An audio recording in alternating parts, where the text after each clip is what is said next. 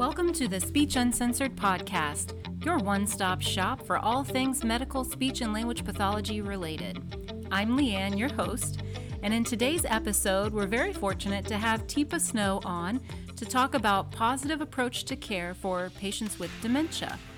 Teepa's done a ton of work in this area and now currently provides loads of seminars, direct in-services for teaching, employees, therapists, and caregivers best approaches to working with our patients who also experience dementia. So she gives loads of great advice and helpful information, and then of course in the show notes, tons more access to all of Teepa's stuff so that you can learn more. And without further ado, here is Teepa.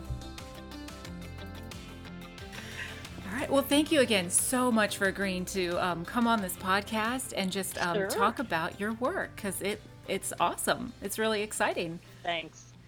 Yeah, it's a little different than most of the work that's out there, I think, in dementia, in that it's practical, hands-on, real-time kind of guidance and assistance. Yes. And that's what I'm drawn to, and I think that's what we need, and just across the board, period. Not just because it sounds cool or it looks good or it has good results. I mean, all those things are nice too, but that's just what we should be doing with people who are people. Yeah, pretty much, I talk about it as though dementia is something really incredibly different. And actually, it's that's my opinion of how we should be interacting with each other. It just works better that way if we put our effort into it. But, it's hard work. So a lot of people are like, well, I only want to do it when I'm at work. It's like, okay, what can I tell you? All right, Teepa. So I don't know if you had something like a specific spiel that you wanted to give. But if you want to start with just kind of giving a brief background of you for our listening audience that is made up mostly of speech and language pathologists, and I know that you're by trade an occupational therapist. I am an occupational therapist. So I'm Teepa Snow, and I have been an occupational therapist for about 40 years now, and I have had the good fortune to work in many interdisciplinary teams. And I have a background that's pretty broad, everything from developmental disabilities and autism through head injury, stroke rehab, neuro. I worked at the VA Medical Center with a variety of conditions, obviously acute as well as rehab, long-term care, hospice, home care. I was the education director for the Alzheimer's Association in North Carolina for many years, ran an OTA program, and then eventually ended up pretty much focusing in on dementia, and have for the past 10 years now done work all over the U.S., Canada, and around other countries as well, trying to help people wrap their heads around what is this thing and how do you provide support and help when somebody has it. Excellent. And so in that process, you have fine-tuned it into what you call PACS, or positive approach to care. Correct. So one of the things that I found out very early in the world of dementia is there's a lot of talk about deterioration and loss and inability. But frankly, all we can use is what people have left. And what we want to figure out is, okay, so what's missing, what still works, and how do I support what still works? Yes. And I think all too often what we focus in on is, they can't do this, they can't do that. And it's like, yeah, that's true. So what can they do? Well, they can walk around, and it's like, okay, well, how do you use walking around to your advantage? They can see, but they don't see like they used to see. And okay, so how do you take that into account and build programming? They can use rhythm, but they can't use words like they used to. How do you use rhythm then to provide support and communicate eventually? So that's how it works. Excellent. So I was looking into it, and you kind of break it down into some core values, and that you focus on relationships based on authenticity, empowerment, compassion, and curiosity.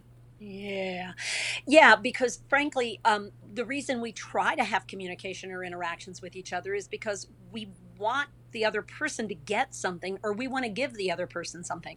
And of course, with speech and language, the usual history for care providers is we ask a question. So are you ready to take your shower? Well, the challenge comes when they're losing vocabulary, they're missing comprehension, but they keep rhythm. And so they hear, I'm ready to take a shower. Mm-hmm. And then I nod my head, and the cueing all says, I'm being friendly. This is a social chit chat conversations. So the person goes, oh, okay. And the care provider then thinks that means, okay, well, that they're okay with me taking their shirt off because they said they're ready for a shower. And it's like, okay, well, now here's going to be a major problem because the person on the other end of that communication had no idea. They didn't recognize what they were agreeing to. Yeah. So we're really big on visual, then verbal, then touch, and that you never touch until you first give a visual indicator of what I want to do. Mm-hmm. I make sure that I accompany that with a little bit of a verbal message. And then when I get those matching, then I can add touch. But I can't do touching until I get the first two connected. Yes. And then after that, that's when you can possibly do touch. Okay, good. And going back to your shower analogy, how would you use a visual to support that? So what I might do, we always position ourselves not directly in front of the person. Our body is in what we call supportive stance. So it's 90 degrees on the preferred side of the individual, usually the right-hand side, because it turns out 90% of all humans are right side dominant. So that works out pretty well. And what we'll do is we turn our head or our face to that individual. So for instance, if I were working with you, I'd be turned somewhat like this. And I'd say, oh, time to wash up. Mm-hmm. Yeah? Or, okay. Ugh. All right, good. So with a thumb motion, it's like, or no. Yeah, a thumbs up or a thumbs down. And then just prior to that, you were doing like washing signs as if washing under armpits and around torso. Right, exactly. And I usually start with upper body because that's, and not just your face, because that's a whole different message. So I start with a part of the body that, when you do this movement, people are like, oh, you're talking about washing up. Well, yeah. And so that's the message. Are we okay to do that?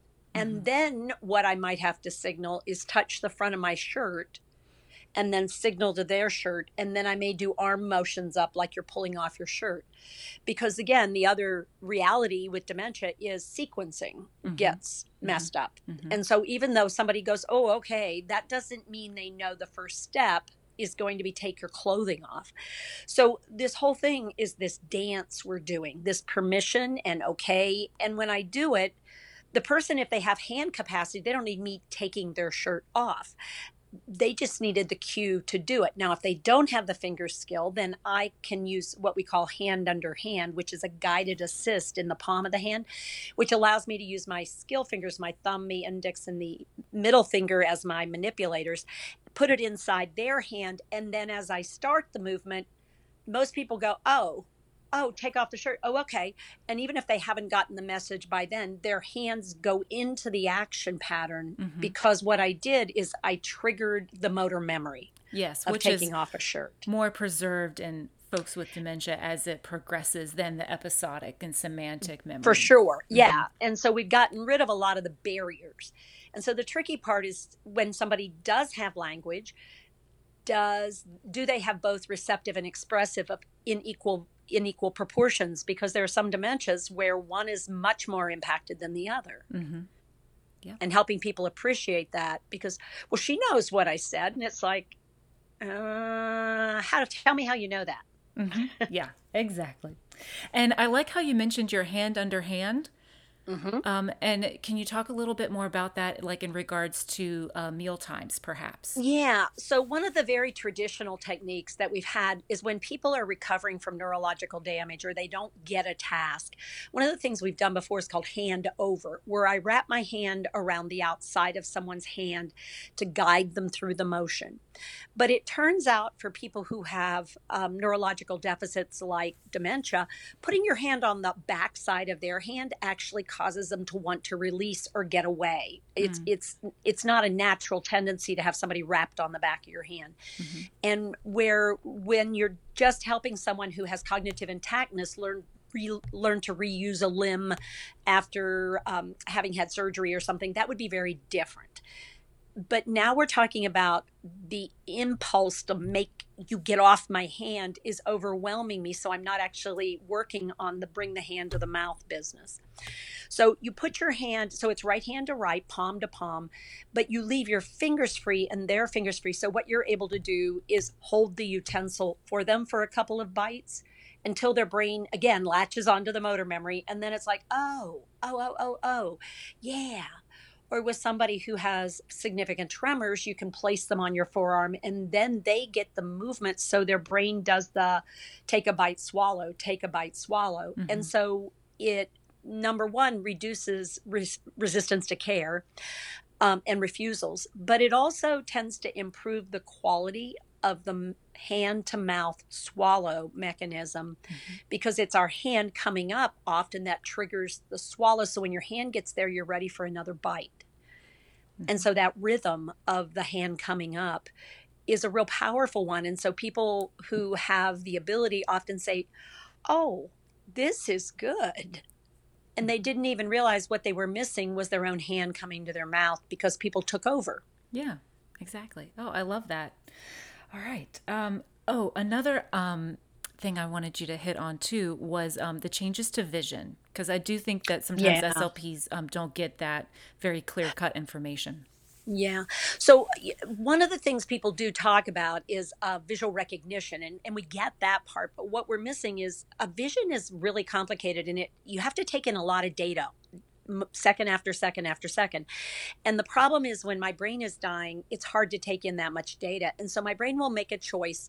I'll keep the middle field, the center field of vision, because that's where all the detail really can come in.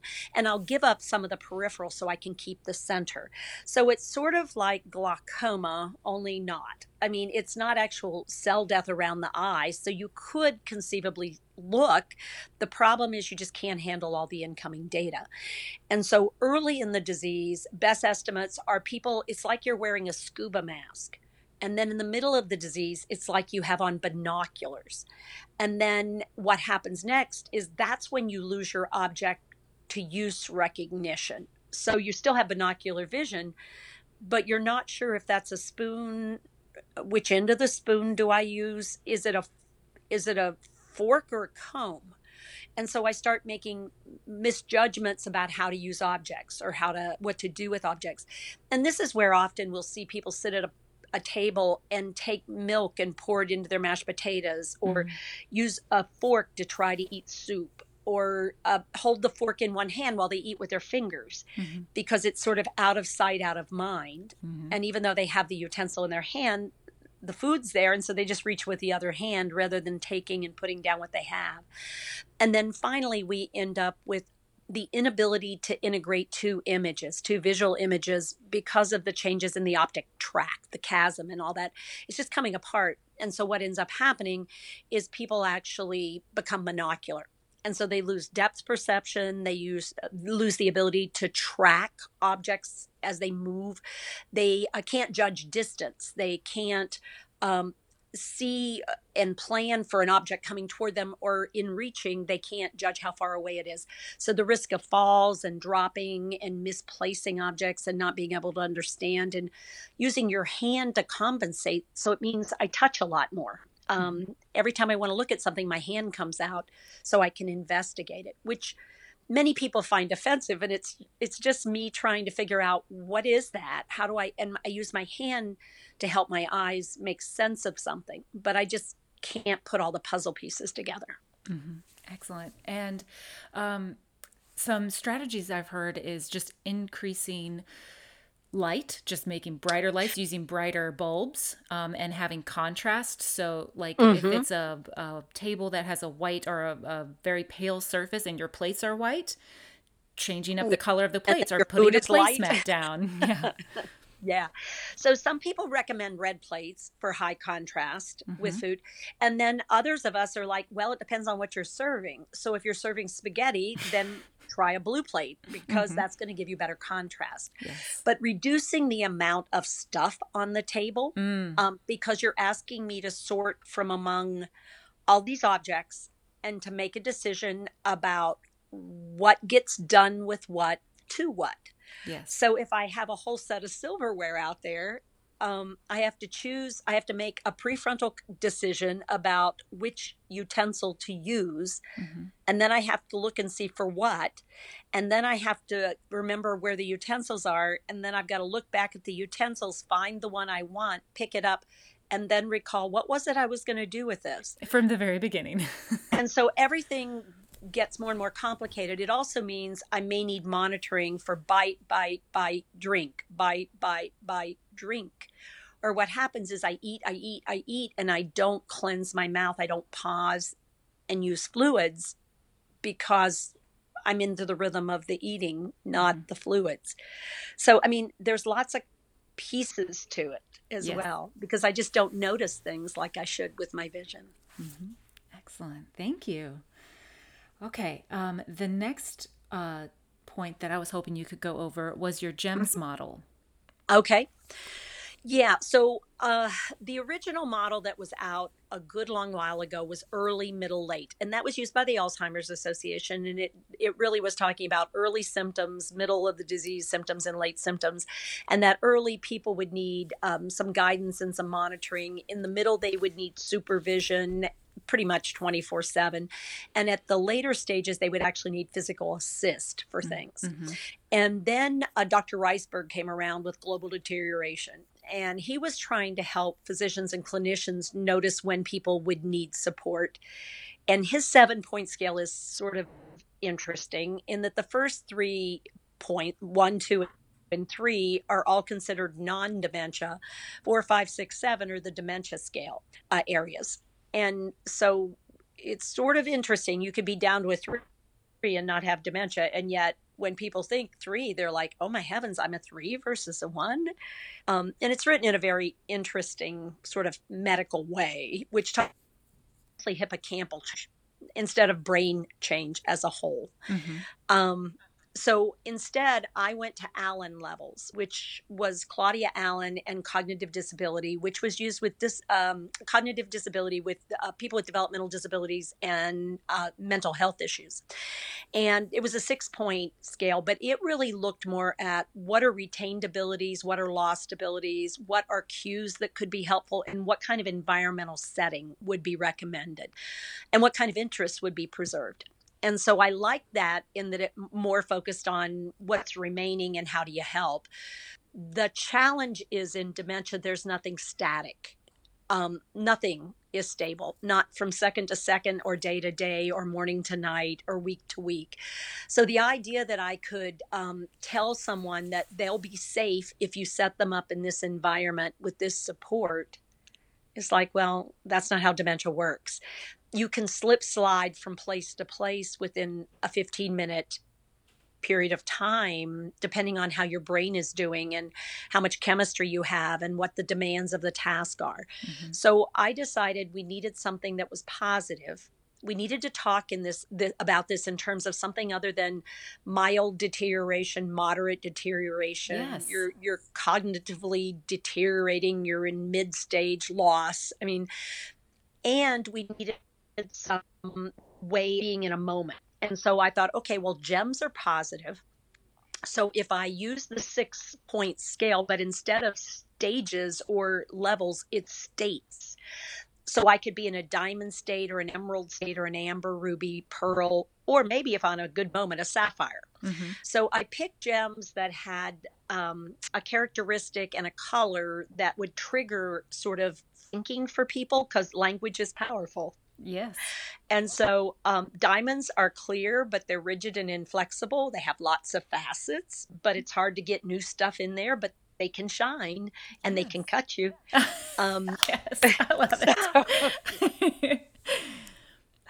So, I mean, they can be absolutely lovely, but they can also be hard to work with because they can't get the new thing in there. And you just got to, you got to use their habits and routines. And if you're going to introduce change, you better get ready. It's going to be hard. Mm-hmm. Whereas emeralds are green and on the go, but they're not always sure where or when. But for sure, there's color. I mean, you're going, but they may be going back in time or to another place.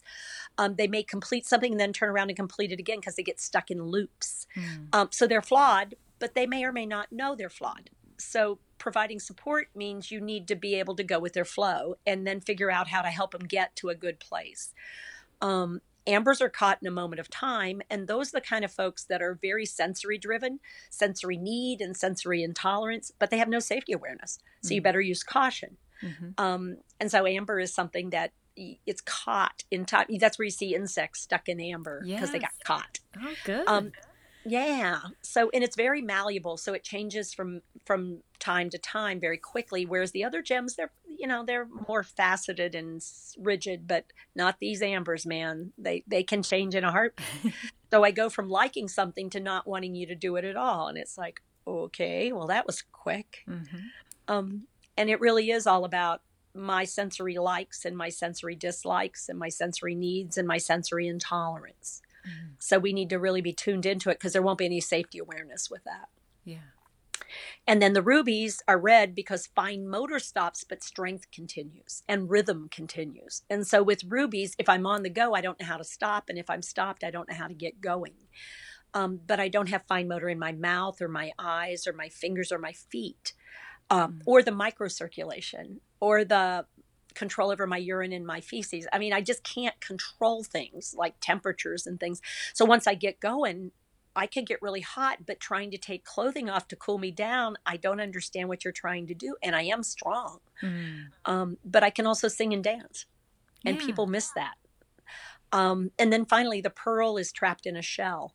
And that's the body at the end of the disease. And it's really ugly. And it's an oyster shell. Mm-hmm. And what we keep missing is the important parts inside. And it can only open and relax when the reflexes relax. And that means it has to feel safe and comfortable. And that what's out there is worth opening for. Oh, I love it. It's so well thought out. And you just know this so intuitively, and I'm sure you teach it so often, like it's just in you and you just flew with it. I'm like sitting here like with the paper that I printed out today and I'm like, oh my gosh, this is like verbatim. She is good. Yes. I do it a lot, but I also have to figure out how to help people get their heads around this thing so they'll let go of the thing that doesn't work. Yes. And I really do appreciate that's what I've struggled with in working with patients and caregivers or care partners with this is I don't like the terminology that I have. It feels demeaning and a little bit degrading and it makes me uncomfortable. And so that's one of my favorite parts is that you're just reshaping how we talk about it and the language that we use. And that you're right. Language is powerful and it can really mean a is. lot to people. Yeah. And what's really fun with the gems is it's not about dementia, it's about us. So, I mean, for instance, when I'm sleeping, if you were to interact with me, I'd be very pearl-like. I mean, and yet when I'm exhausted and I don't want to do anything, I go out and I will keep working and I don't want anybody to mess with me. I don't want to be messed with. I just want to do what I want to do, even if it's not particularly, I'm not very skillful at it that moment because I just want to do it or leave me be.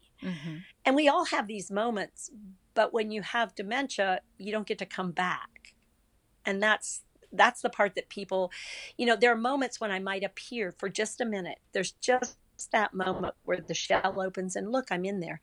And then I'm gone again because I can't stay. And it's not that I'm Teepa as I am now. I'm Teepa as I am as a pearl. And that moment of acknowledgement and recognition, you only get if you're there when I'm there. Yeah. That's excellent. Thank you.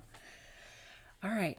Just a few more questions. I was wondering if there was something specific that you would want to tell or have every SLP know who works with a person with dementia. Like what would be like the one thing you would just want every clinician to know?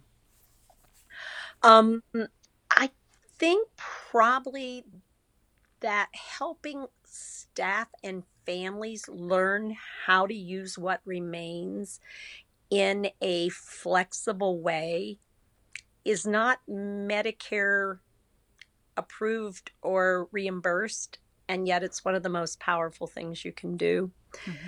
And it's hard because most folks are using Medicare reimbursement as a payment source. And SLPs are so much more than Medicare reimbursement. Yes. And it's really hard to watch the boxes that we're forcing people into when there is so much more potential for people to be effective and helpful.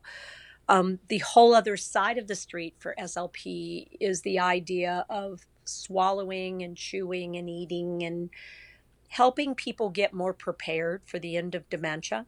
Yes. with more than thickened liquids. I mean, that's not where we're headed. Yes. And to really consider the possibility that the conversation we need to have is, the protein intake is way down, and I know we're working on it, but I'm also starting to see big muscle wasting and the albumin levels dropping. So I'm wondering if we should have a really good conversation about what people had said about themselves and what they want for comfort and connection, rather than eating and drinking and nourishment and hydration. Yes. And I think speech and language should be much more a part of that conversation based on what I've told people I want in advance, and helping my family and the staff get back to that place of what is it Teepa wanted, not what are we trying to do, which is get her to take another bite and another bite and another bite and another bite. I think that's conversations that family members need to have early on in the progression of knowing, as my body shuts down, it doesn't want that food. It doesn't want that nourishment anymore. My body is in the process of dying. Yeah, I don't need it. I don't want it. I'm not dying because I'm not eating. I'm not eating because I'm in my dying state. And it takes a while. So I just need you to give me time to let go of living. Yeah. And I think all of us, as family members, maybe with somebody who's experiencing dementia, and as the care providers and people who partner with them, we need to become more comfortable with that. And it's a very uncomfortable idea to be like, oh, I'm just going to sit back and let you starve now. But we have to understand how the body is moving on, essentially. Yeah. And so sometimes one of the ways I'll help people transition, I'll say, well, what we're working on now are tastes and textures. So if they're interested in a taste or a texture, that's what we're doing. Other than that, we're looking at comfort in the mouth. And so dried lips are uncomfortable, so we don't want them parched. So let's see what we can do with that. Making sure that the cavity is not dried out and cracking and uncomfortable. That's important. But you know what? Beyond that, we're going to move in a different direction, and having those, being open to those conversations rather than getting sidetracked into the fix that you can make, which is thicken the liquids. And it's like, okay, yep, we can look at thickening that, but let's make sure we've had that conversation. Yeah, exactly. And there's research, there's literature that shows that intake declines with thickened liquids. So if your goal is to keep somebody hydrated, thickening liquids isn't always the answer. And it's a case-by-case basis that needs to be approached individually. But that having that open mind to the idea that we need a bigger conversation before we do a quick fix. Yeah. I think if we would all be more sensitive to the need to step back every now and then and go, okay, so where are we headed exactly? And is this where we agreed to go? Or are we just veering down this pathway of how many antibiotics can we use? How many times can we do an aspiration pneumonia before we have to say, okay, pause. Let's pause here. Yeah. And let's talk. Yeah. Good. Excellent. And then who would we be talking with? Because yes, agree on all that. But like for people who are kind of like, maybe this is kind of new information for them, who are they talking with? Yeah. So I think one of the things I find that we tend to do is talk over the person living with dementia rather than engaging the person. So really making sure that we get a sense of what they're interested. Have we provided them with the thing they like the best and they still don't want it? Are we doing those we're providing everything we know how. We're using hand under hand. We're in an environment that feels comfortable. So whenever we're trying to do something with someone, having a one-on-one with that individual as a professional, and then bringing in a family member and talking with them one-on-one to the side to find out where they are and what they're thinking, where staff members who might be doing this 24/7 might be, and then considering who all do we need in this conversation to get to a better place. Who do we pull in? Is it a physician? Is it a nurse practitioner? Is it the team as a whole? Is it, who needs to be involved in this? And I think all too often we don't think through that very carefully. And we wait too long to start having conversations, even if somebody says, well, my mom has primary progressive aphasia, so I think a speech consult, and we look back and there's been 5. And it's like, okay, tell me a little bit more about what's happened on some of these other consults. Well, I think they just didn't know what they were doing. And it's like, do we have somebody who's really struggling with this diagnosis and they really need support themselves? And it's a little different than just another consult. And primary progressive is just an example. It can be the same with Lewy body or anything else.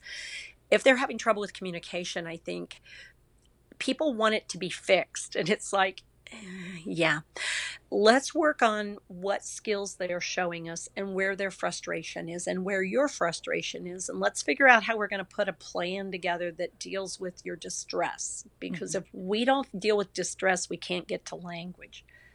Language only happens after distress is dealt with. It's accurate. That's 100% true for me.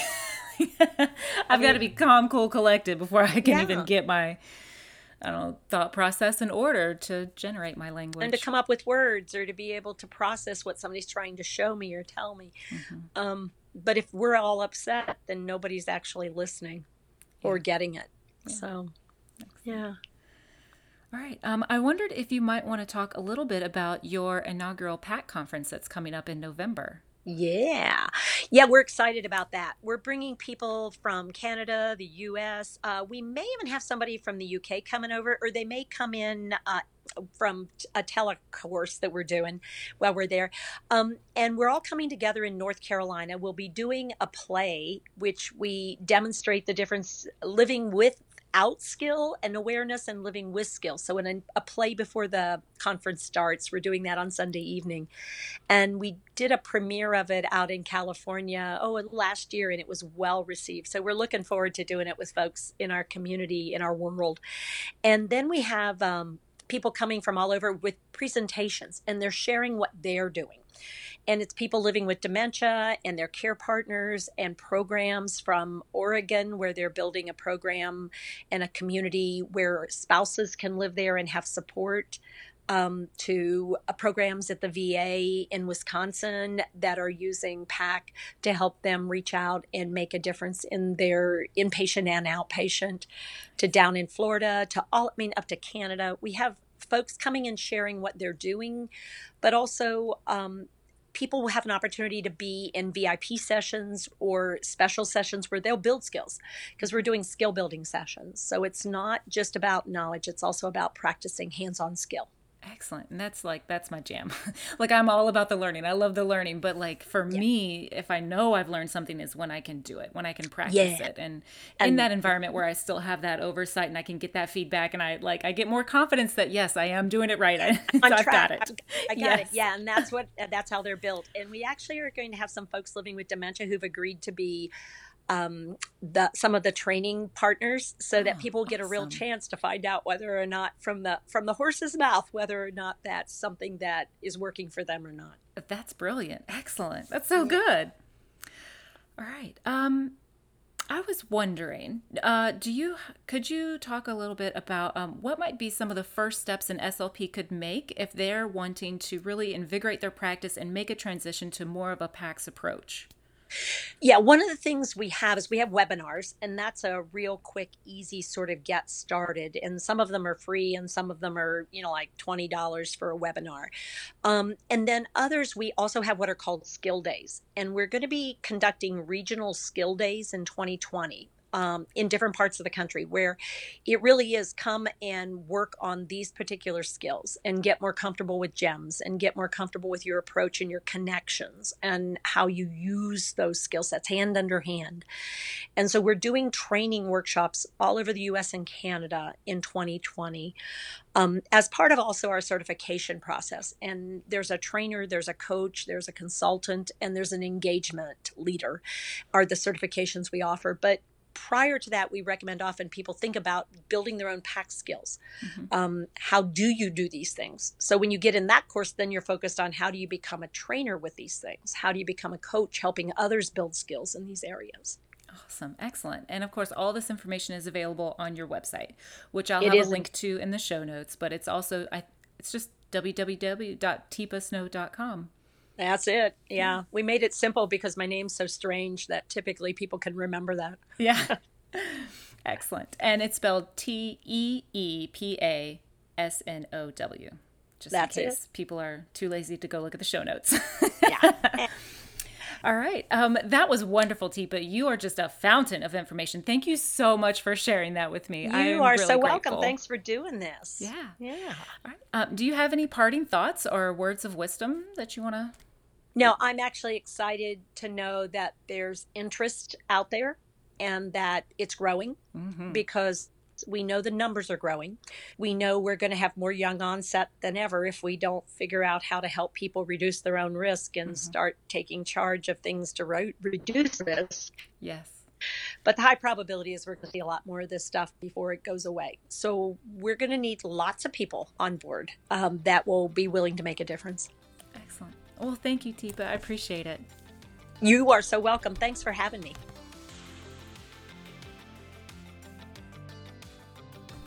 All right. I just want to thank Teepa Snow for taking the time out to come on this podcast and share her amazing experience and knowledge with us. There's such actionable items that she has and insights that it's just great.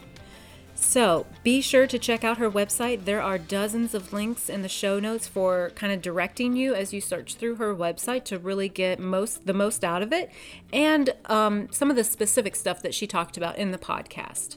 So the show notes are on speechuncensored.com. And next week, we're having Sarah Barr back on. And this time, she's going to be talking about functional cognitive therapy. So, kind of throwing out the game closet. Well, what are we left with then? We're not doing worksheets. We're not doing the games in the game closet. What do we do? You guys, stay tuned. She's going to fill us in, and it is fantastic. I've been implementing what she's been teaching me through the podcast, and it is so much helped me. I feel like I'm making better gains with my patients, and I'm enjoying therapy a lot more too because they're getting more out of it. So it's really awesome. Please take a moment to review the podcast on iTunes. That would be awesome. And I just want to remind you guys to nourish your brain so that your practice can flourish. And you're just nourishing and flourishing all over the place and being awesome because you are. Thanks, everyone. I'll see you next week. Bye.